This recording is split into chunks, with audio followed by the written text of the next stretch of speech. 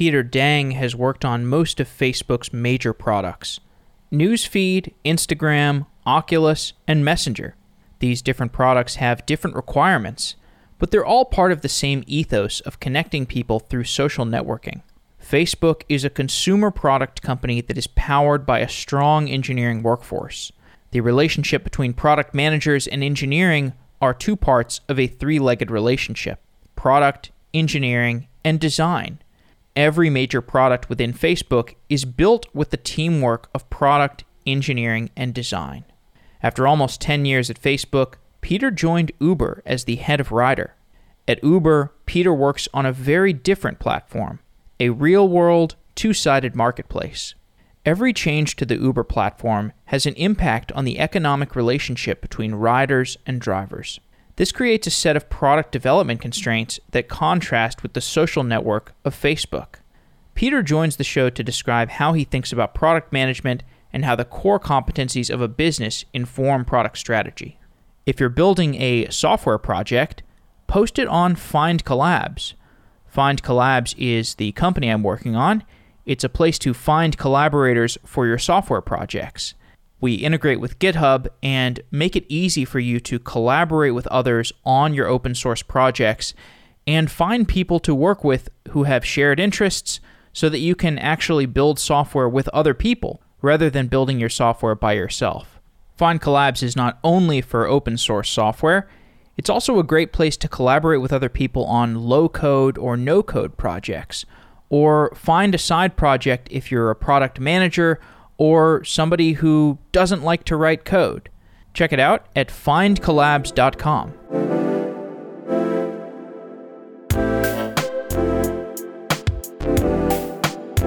Peter Deng, welcome to Software Engineering Daily. It's good to be here. Thanks for having me.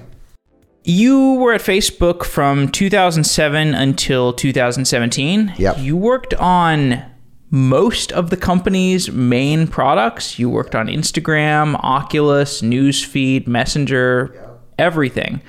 What is the long-term vision for Facebook? My information might be a little bit dated now, being out of the company for 2 years, but I have a huge amount of respect for the leaders, what they're doing on Facebook. It really is about making the world more open and connected, at least when I was there. That was the vision. And looking at things now, there's a lot of focus on community, which I think is just super cool, right? And even for me, some of the most meaningful interactions I have now are on groups, right? Groups of people with common interests. My wife's a part of a lot of like moms groups, which is really awesome. And so I just think that Facebook has really cracked this nut about how do we take real world interactions and then just bringing them to the digital world in a way that really scales. So I think that's pretty cool.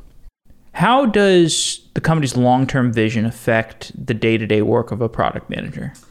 Well, when I was there, we on product worked very closely with design and engineering to just take this bold vision that Mark had and find ways to just kind of inch our way towards it every single day, right? What's really cool is for all the engineers in the room and for me, I've always just loved building things, whether it was just Lego stuff when I was little or making little model trains. Like it was always really cool to create and to have this direction that the company was going towards of like taking, real world interactions and how do you digitize them and make them scale. It was cool to see every single day we'd come to work and be like, well, what is the feature that we'd be able to build today? What can we design today that takes this thing that we do in real life, whether it's just acknowledging each other's comments by nodding, how do we make it a little bit more lightweight? So teams worked on adding a like button, for example, or on Messenger, we would add different ways of sending messages, like adding the like button as a quick response, right? So what we did as PMs, working with the engineering lead and the designers, was just taking a look at what tools do we have at our disposal and how do we build an interface and build a feature that gets us closer to that vision. There's that famous quote about Apple where people say the best product that the company ever built was the company itself. Do you think that applies to Facebook? I'm not sure if I'm in a position to answer that question. I think that the culture at Facebook is something I look back on it with great fondness. Just the amount of openness and the open dialogue inside the company. It's really special to be there. And recently, I think last week, Mark released the internal Q&As, and he released that and live streamed that. And watching it just made me really see just like, wow, like that's the company I remember. It's very transparent. Mark tells how he feels, and it's just really cool to see that culture still intact today. Do you feel like the engineers at Facebook are there to serve the product managers, or is it more like the product managers are there to serve the engineers, or is it I think it's a really deep partnership. So again, at Facebook, we always thought of product design and engineering as the three legs of the stool. Right. And we worked very closely together. There was always, for every project when I was there was always a design lead, an engineering lead, and a product manager. And we didn't really go very far without each other. Right. We kept in sync. We shared ideas together. We planned roadmaps together. I feel like each of those three disciplines had a really equal, kind of seat at the table. And that's what really made it super magical. And that's how I just like to work with engineering teams and design teams. And that's kind of the way that I've learned how to build product. And I think that partnership is tremendously important in building anything. Among those three roles, design, product, and engineering, are one of those roles devoted to being the person that gathers data from the users or gathers data from the customers and creates the dashboards and the actual metrics that are coming in? Or is that like, do you need to have a data scientist on the team as well? Yeah, we had analytics, data analytics kind of help with those dashboards. But I think that, the way that it worked was, if you had a particular question about how something worked, you could either do the digging yourself or work with a data analyst to pull that data. But what I was trying to say about the way we worked was the ideas about what to investigate or the ideas of what to do or what to build, they came from sort of any of those three functions or any function at all within Facebook. And that level of collaboration was what made it really magical. How did Facebook's internal tools change your job as a product manager there?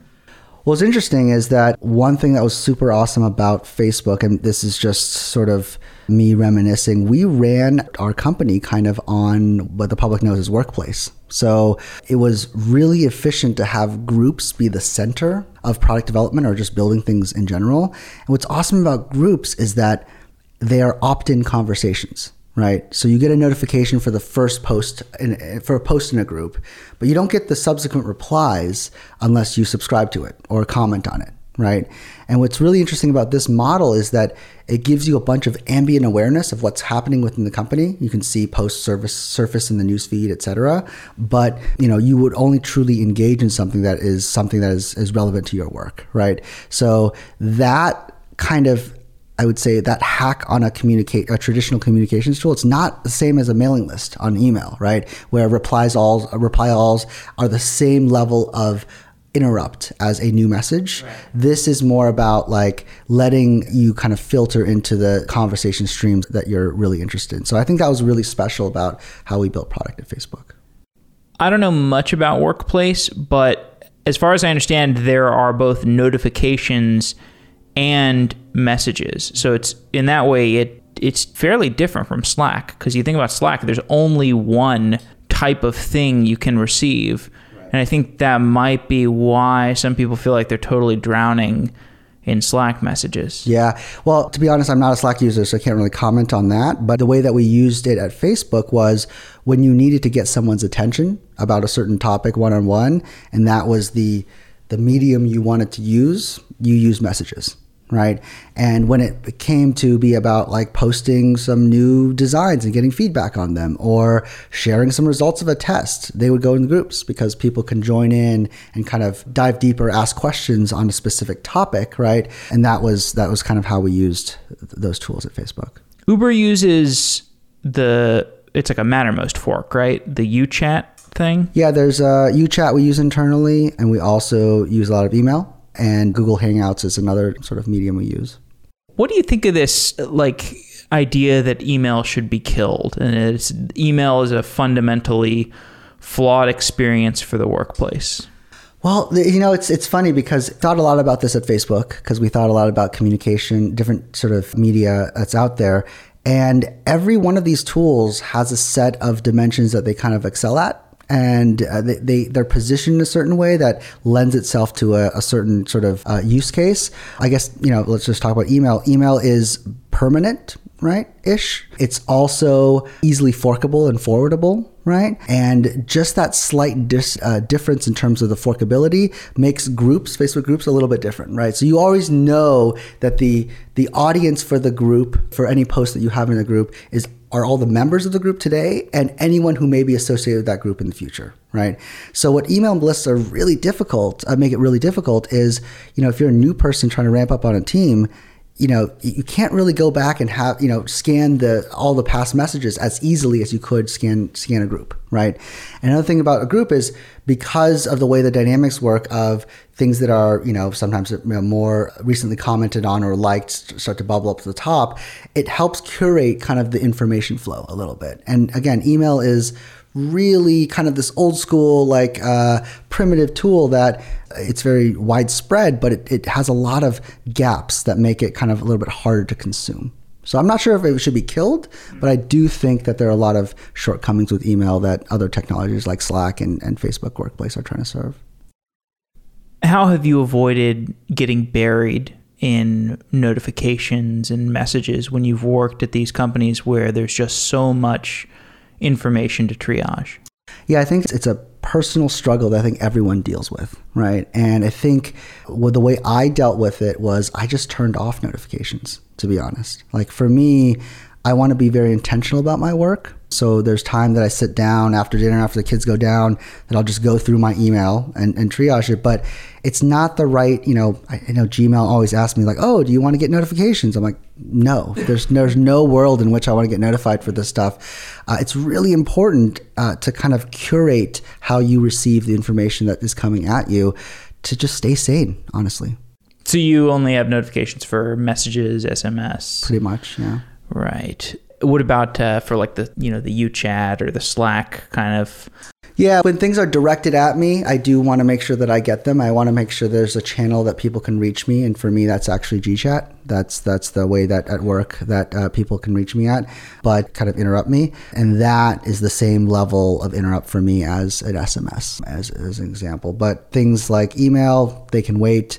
I have a ton of filters on my email that helps me kind of manage when I'm in a mood to, context switch into some certain topic and be able to kind of keep my mind focused without having to pay that switching cost from message to message to message. And that really helps me out a bunch. One of the reasons I'm asking about the messaging and communication stuff is I don't have a whole lot of understanding for what the tool set and the day-to-day life of a product person looks like. Interesting. My only experience is I worked as an engineer at Amazon. That was the only place I've worked where I had close interaction with a product person. And that product person was in spreadsheets all the time. That was the tool they used, was spreadsheets and then instant messenger, and that's based in email. And that's the only interaction I saw with them. What are the other tools that you use? I think it depends on the team you're working on and the needs of that team, and also the kind of level you're operating at in terms of, are you down into the task management side of things, or are you working on broader strategy as a PM? And as you go through the development cycle, you will just approach different phases with different tools, right?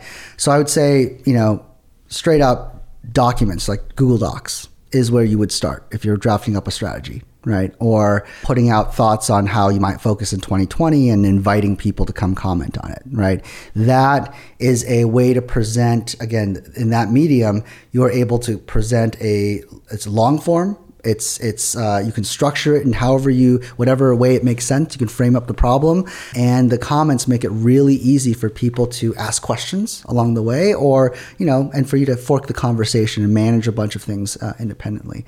All the way down to, as you get down to the execution mode, I remember using sort of our version of we had an internal tool called Tasks that was all about how do you task up all the things that need to be done for a certain milestone, right?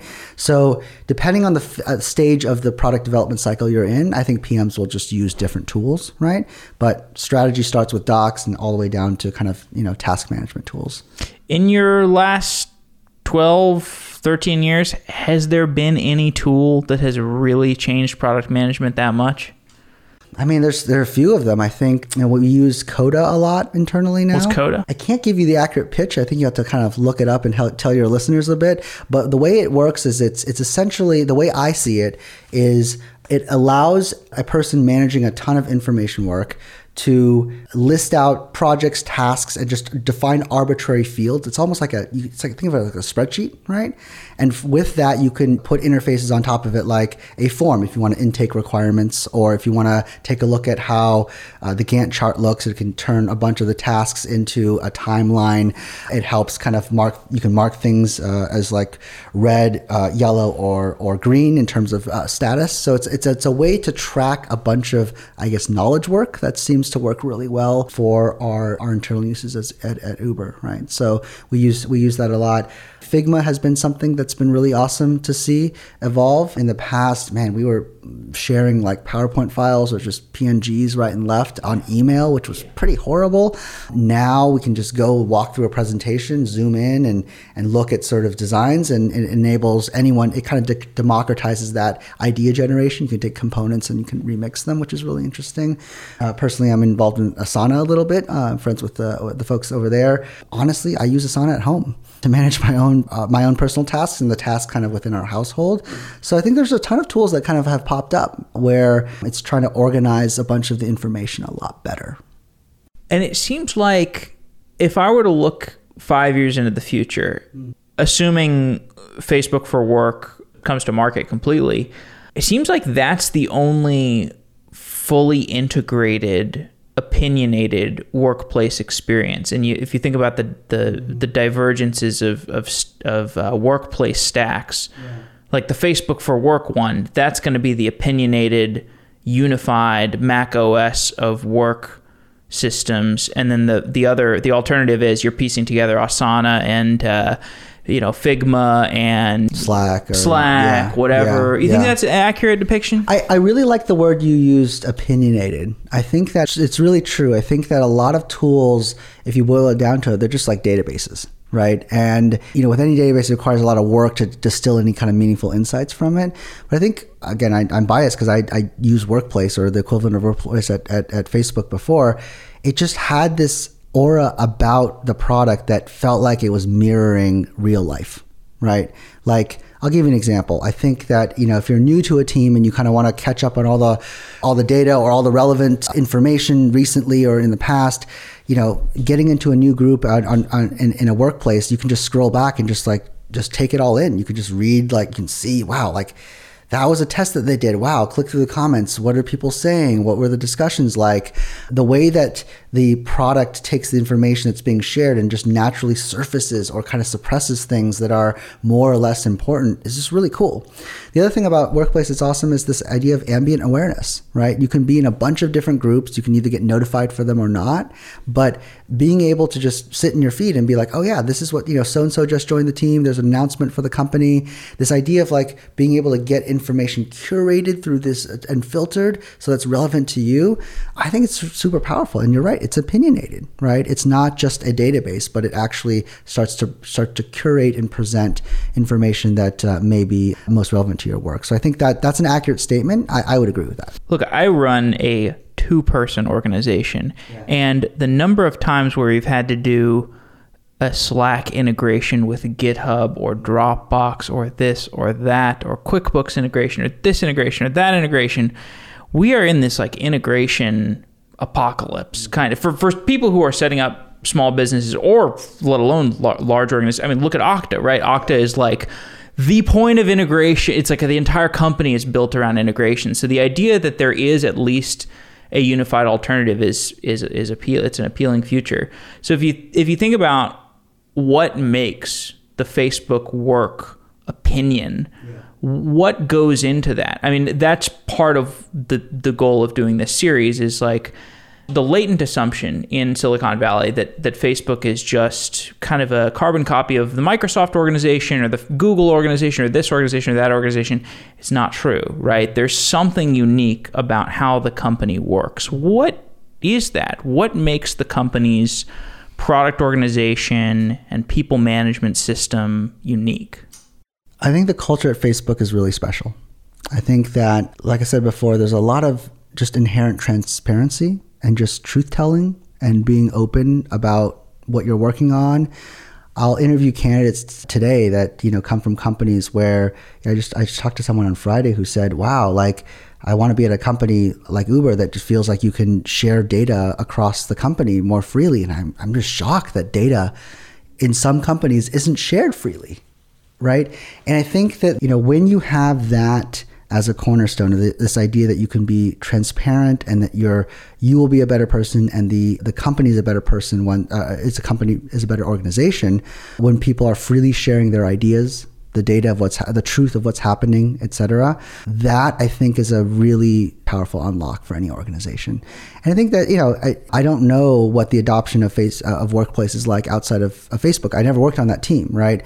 I'm just looking at it from someone who just deeply was integrated into a company that had workplace as its primary tool. I thought it was extremely efficient in getting us to come up with better ideas because we all had better understanding of what was happening in the company and on the teams. It's the way that the information is just naturally curated through the feed and through the groups that just makes it, I think, just that much more powerful. So you worked on, you joined Instagram, I think, in 2013, and that was like about a year after the company was acquired. Later on, you joined the Oculus team. When you joined those companies that were new properties within Facebook, did you look at that as an opportunity to experiment with a product that was off-brand from Facebook, so you could potentially do things that are off-brand? Or did you look at it as an opportunity or a necessity to quickly integrate the product with the product ethos of Facebook? It was definitely not the latter. I think when we looked at those, when I joined Instagram, it was definitely about taking a look at what Mike and Kevin had built and how do we take the best of what Facebook has to offer to help that scale, right? So I'll give you an example. There was an effort that on the engineering side of how do we integrate into the Facebook's backend just to make things a little bit more fluid. That was a great example of like leveraging Facebook's sort of capabilities to build a better product for the customer. So it was not at all that ethos of what you're saying in terms of assimilation. It was just how do we build the best product for the customers and take everything that Facebook has to offer to help with that. What did Facebook learn from Instagram?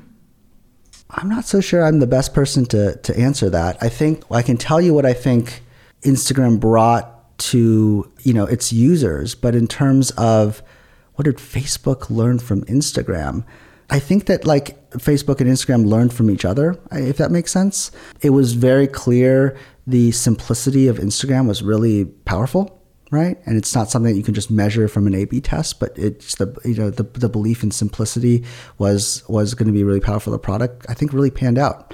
In a sense, I think there was things about the social graph that was just different about the two companies. And with Instagram, the idea of the default being a one-way relationship of what are you interested in versus a reciprocated sort of friendship was just different. I don't think one was better or worse. I mean, as you look at sort of both products' sort of success in the marketplace, I think there's just room for both models, right? There are people like my Instagram feed is very different from my Facebook feed. It's just very different. It's very interest-based. And that makes that powerful. And I use both products, So I don't think there's an either or. I think both products found natural fits in people's lives.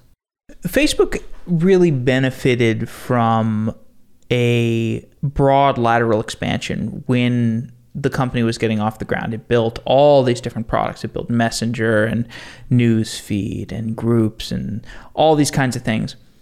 One thing it did kind of shy away from was the company resume style space that LinkedIn was really dominating at. Or am I misremembering it? Or no, I think LinkedIn has a place in the product ecosystem just the same. Yeah. What was it about the fact that LinkedIn was having a lot of success because like there are other domains where Facebook just says this we must do this, like photo sharing. Facebook decided we must solve this problem. We must figure out how to get into the photo sharing market. And, they paid what at the time looked like a high price for Instagram in order to get into that market. But the work side of things, it seemed like they were willing to say, okay, we will cede this territory to LinkedIn, right? Do you think that's accurate? Was there? I just don't think we were really focused on that side. And I think, if you taking a look at making the world more open and connected, which again was the mission for the longest time that I was there, for the entire time I was there was just a lot of work to do, right? There are a lot of different products you could build, and you got to choose where you focus. And I feel like Facebook focused on the areas that had the best adjacencies of how we can serve our customers in the best possible way.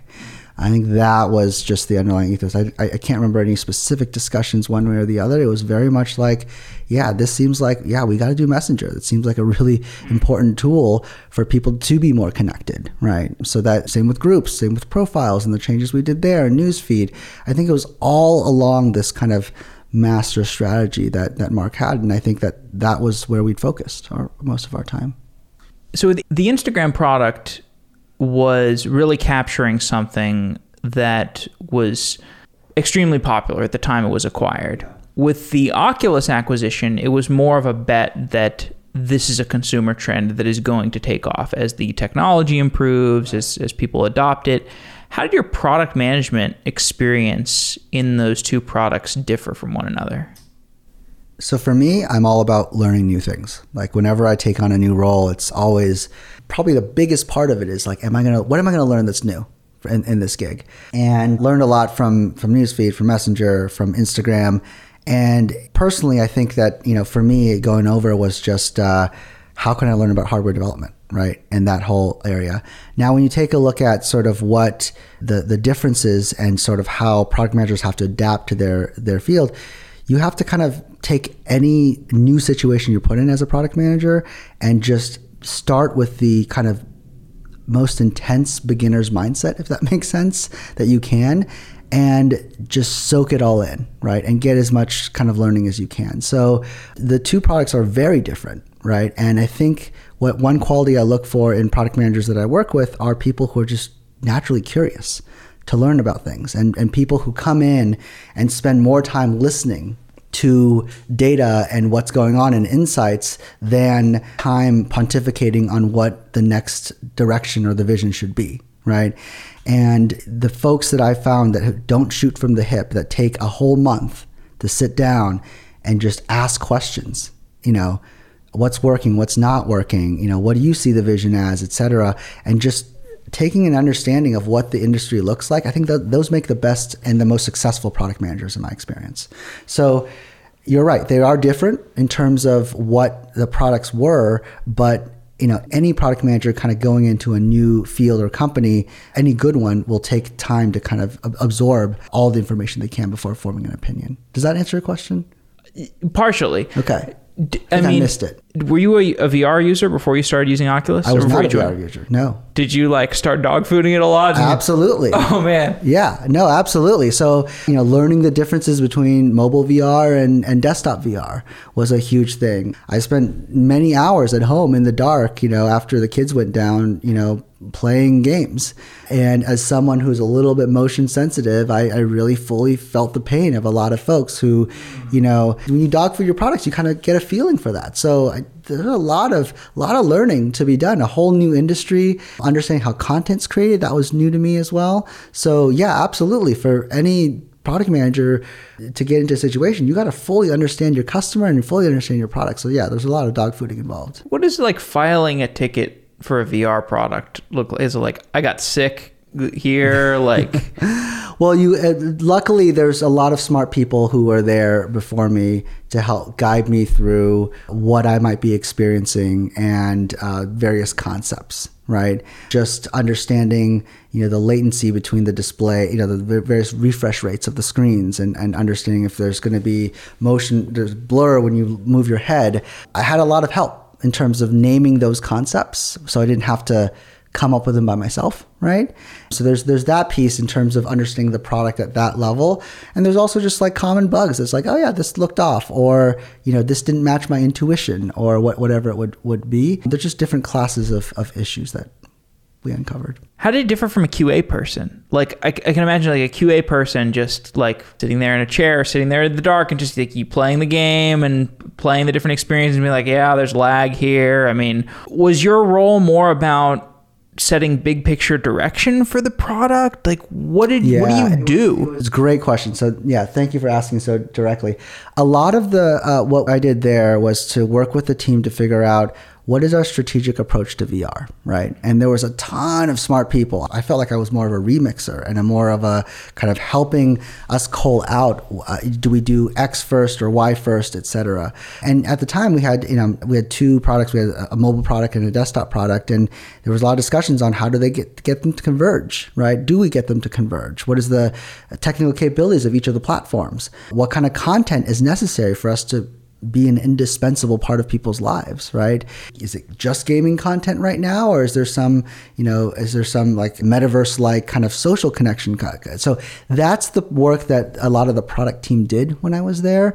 It wasn't just does the product work or not, but how do we sequence our strategy and how do we approach this giant promise of VR that was ahead of us? When will the market inflect from game players to a broader audience? I think in order for productivity to really take off in VR, the resolution's got to get a lot better. And in order for the resolution to get a lot better, there needs to be some more advances in sort of either eye tracking or just full view rendering or just ways that the information can be rendered in a way that you can see it very crisply and in a very small, tight field of view. So I think when that happens, you're going to see a lot of, this is just me being armchair VR enthusiast, a lot of more productivity where the world you have your own desktop, and work on projects or coding or Figma or whatever it might be. So I think productivity is going to be a little bit of time, but again, I leave it to the experts at Oculus to give you better predictions on when that's going to happen. Right now, there is a lot of really fun games and entertainment. And a lot of what's going to, I think, dictate success for the industry is what is the holistic product feel going to be like? So what is it going to feel like when you have no wires, like the current Oculus headsets that are out there, right? What does battery life look like? How does overheating work? How does the physical comfort of you being in the experience work? So there's going to be some hurdles to cross before I think VR really takes off. Did you still use VR after you stopped? Yeah, I got one of those Oculus Go's. I've yet to still splurge on the newest version, but it has been really cool to watch sort of my former teammates and all the work that they've been doing from afar. So the first productivity app, do you think it's going to be basically this experience where you're just like you have infinite monitors and it's like a better monitor experience? I think it's going to be about data visualization. I think that's when it's going to be a big unlock, but that's, again, just me being armchair VR enthusiast. As someone who, on a daily basis looks through a ton of different data and tries to make sense of it, there's just extra level of unlock that I think that VR could provide to that data visualization, right?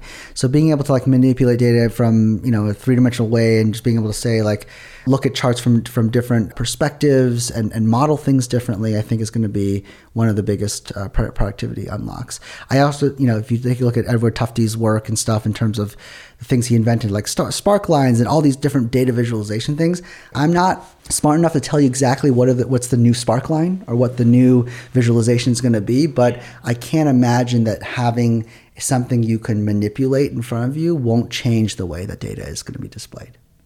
At this point, you've been at Uber for more than 2.5 years. Yep. How does the product management experience differ between Uber and Facebook?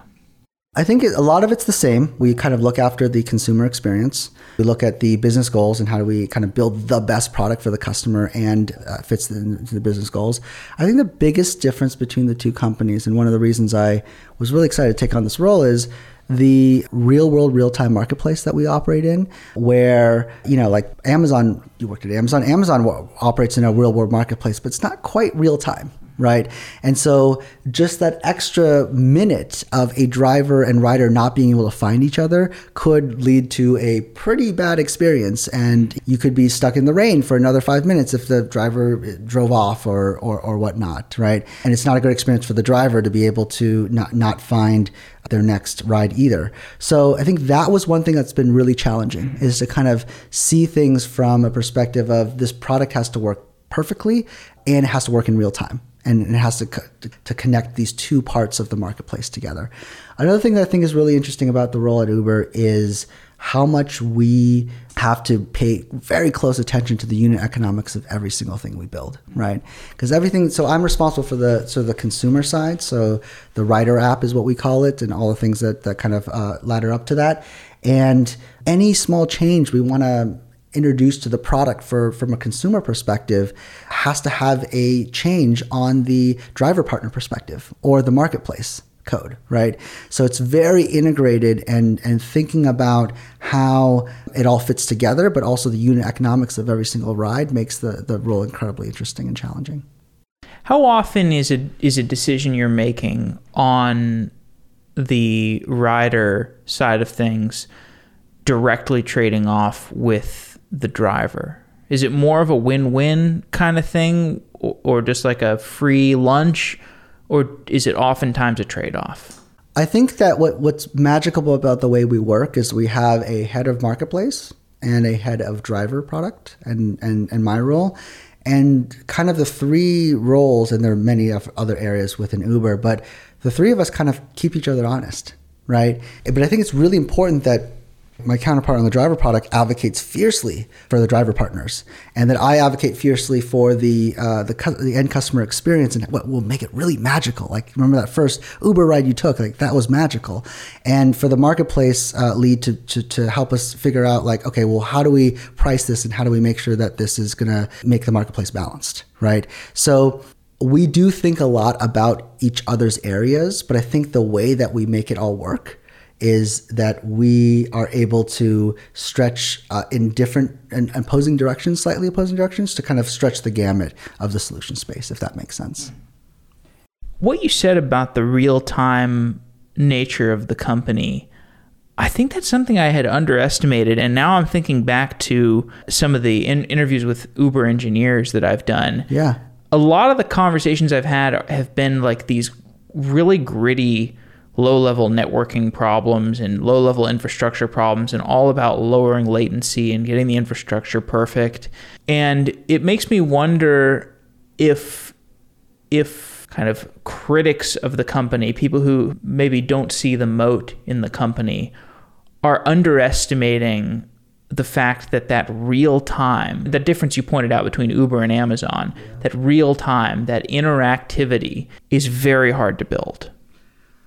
I think it's pretty hard to build. I haven't tried to build a competitor to Uber, so I can't tell you how hard it is to overcome, but I think it's pretty hard to build. I think that, and this is what I kind of alluded to, like when I said the unit, we think a lot about the unit economics.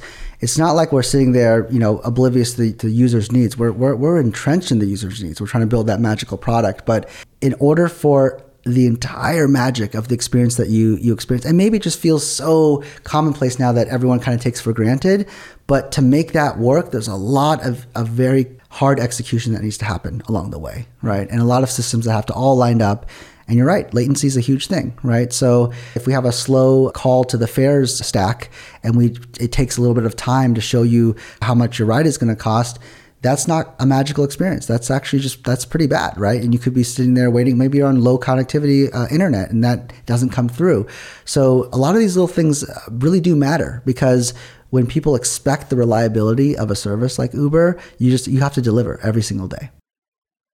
And with the focus on unit economics and being so product focused, do you spend a lot of time talking to Uber economists, or like? We have a team of economists internally. We talk to them quite often, but again, the product side of the house, we obsess over the customer experience.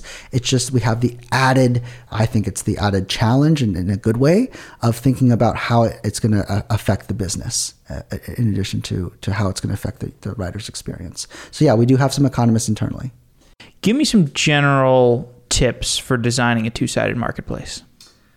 I think it's really important that if you're designing a two-sided marketplace, you deeply understand the needs of both sides of the marketplace, and understanding and empathizing with what the goals are of the driver partners that we have, right? And whether it be financial or if they're driving the platform for the first time or part-time or full-time, that is really empathizing and understanding what they're looking to get out of the experience as much as you do as on the consumer side is the critical first step.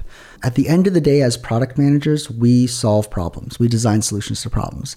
And you can't design a good solution to a problem that you don't fully understand.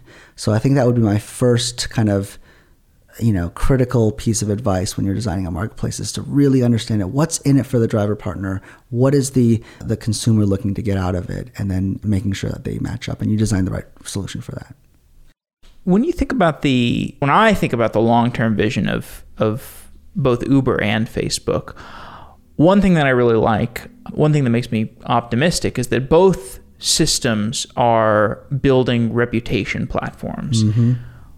What kinds of products do you think you could build on Uber, and what kinds of products do you think you could build on Facebook's reputation systems? That is a good question. And so I'm not going to speculate on what Facebook is going to build or not build. And certainly I can't comment on the future plans of Uber. But I think the fact that you asked that question, you're highlighting some of the most exciting parts about being internal at Uber and working on those things, right? And that's what, we look at the opportunity internally and we just really feel like there's a ton more space, a ton more runway to go. And that's what's really cool about working in tech in general, right? Because we build capabilities that then enable us to build more capabilities on top of that. And at the end of the day, we're just delivering some pretty awesome products for our consumers and for the world and kind of changing the world for the better, right? So it's a really good question. I'm not going to speculate on what for one company or the other, but it is exactly the reason why I think we all work in tech.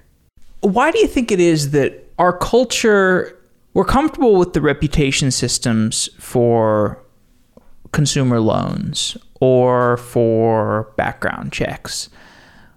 We haven't yet really gone beyond that for leveraging reputation systems, for establishing credibility and then using that as a lever into other things in a formalized marketplace style way. Do you think people are just nervous about it, or do we not have the tech to do it well yet? I don't know. Maybe you're underselling how much progress we've made as a technology. There's not we as an Uber. It's just like the general tech industry, right? Could you imagine when you were growing up, like let's say you turned 18, could you imagine your mom being like, yeah, you should take a ride with a stranger that you've never met, and you're going to give like our house address and our coordinates to that person?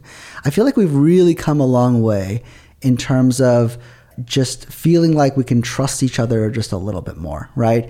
I'll give you another example. I mean, let's use TripAdvisor or Yelp as an example, right? When I go to a new city now, whether it's international or here in the United States, I don't feel that level of anxiety that I'm going to go and pick a restaurant that's going to be not what I expect, right? And I think that is a pretty big difference if you think back to the 80s of like having like yellow pages and telephone books. And there's a lot of guesswork in terms of what will you expect when you go into this business. And you have these, international brands where the brand becomes a thing that you trust, like McDonald's, like you can expect a certain level of consistency. And don't get me wrong, I love McDonald's myself, but being able to discover what's awesome about Washington, D.C. hole in the wall spot and being able to do that through Yelp or Foursquare or TripAdvisor is pretty cool. So I think reputation's gotten gotten to a stage where end consumers benefit, but also I think it changes how people behave as well, because I think people know that there's a reputation system out there, and then I think that changes behavior a little bit. What did you learn at Facebook in the product management category that you apply at Uber? Well, I feel like I've learned everything I know about product management from Facebook. I feel like I grew up there in a sense professionally. So, I mean, there's too many lessons to I think your podcast will have to be really long for us to go through all of the lessons, but I'll pick a few. One, I think, is investing in people. I think that being in a position where you can pick the right people to work on your team and investing in the right people to kind of do awesome things, that's one of the things that I think Facebook has really taught me. And looking at the amount of collaboration that's within Facebook, I think that culture was created not by accident, but by having some strong values in terms of finding people who are just really selfless and are lifelong learners and really are curious about the right solution and curious about innovating. That level of growth mindset, I would say, is something that I feel like I've learned through my time is to really value, right? So I think that's one thing. I think the other thing is the importance of systems thinking. One thing that Facebook really taught me, especially in the earlier days, is, Facebook was kind of an ecosystem, right? And there were incentives for why people wanted to share something. They wanted to get that feedback, right? And there was incentives for you to come to Facebook to consume things that other people shared. And that kind of seeing that ecosystem brought to life really puts it in context. Because I think as a product manager, it's really easy to kind of design features that you think are cool, but features that really augment an ecosystem and solve the needs of players in that ecosystem are the ones that are super powerful. Third thing I would say is how to be really clear about the problem you're trying to solve, as opposed to just designing technologies in search of a problem, right? And so at Facebook, we were always very clear about the user research showed us this, or the data is showing us that this feature is confusing. And it wasn't a place that people said, wouldn't it be cool if we built this feature? But it was rather a place of, hey, we've identified this problem through our research and the data, and then let's get into a room with smart people and see how we fix it. And speaking of the company as an ecosystem and also thinking about marketplaces, in the interviews that we've done so far, one of the things that I learned about was this really elegant system of bootcamp plus headcount. Oh, bootcamp is awesome. Bootcamp is awesome, but also just the idea that you have this gigantic funnel of people always coming in.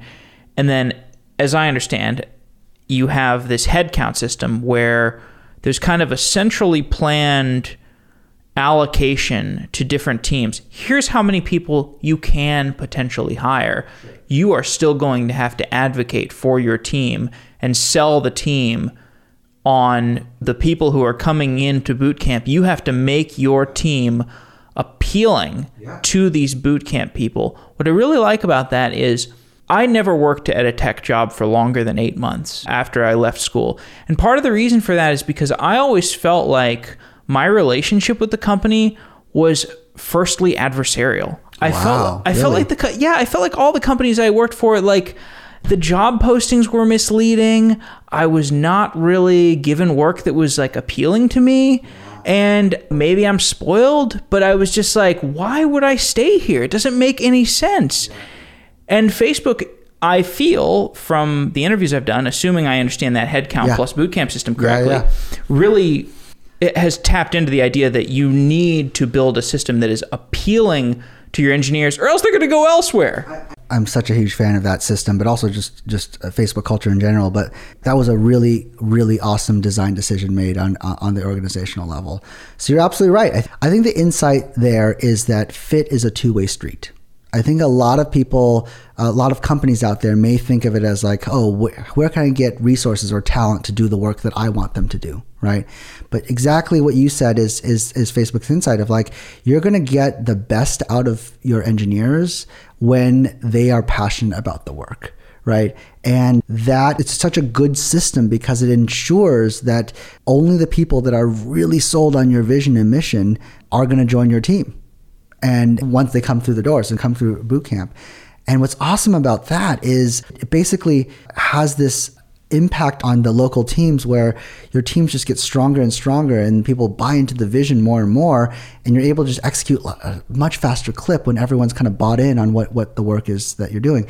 It also forces the teams to get better at making the work more interesting. Right? And, everyone wants to be able to come in and have a huge impact. And it's this nice self-balancing thing where if there's a big hole on the ads team, for example, and the next engineer that comes in will have a tremendous chance at a huge impact, that's really appealing for the next person that comes in through bootcamp. And so naturally that will probably get filled faster. And it has this really good balancing side effect to it that I think is just, it's really brilliant and incredibly powerful for the company.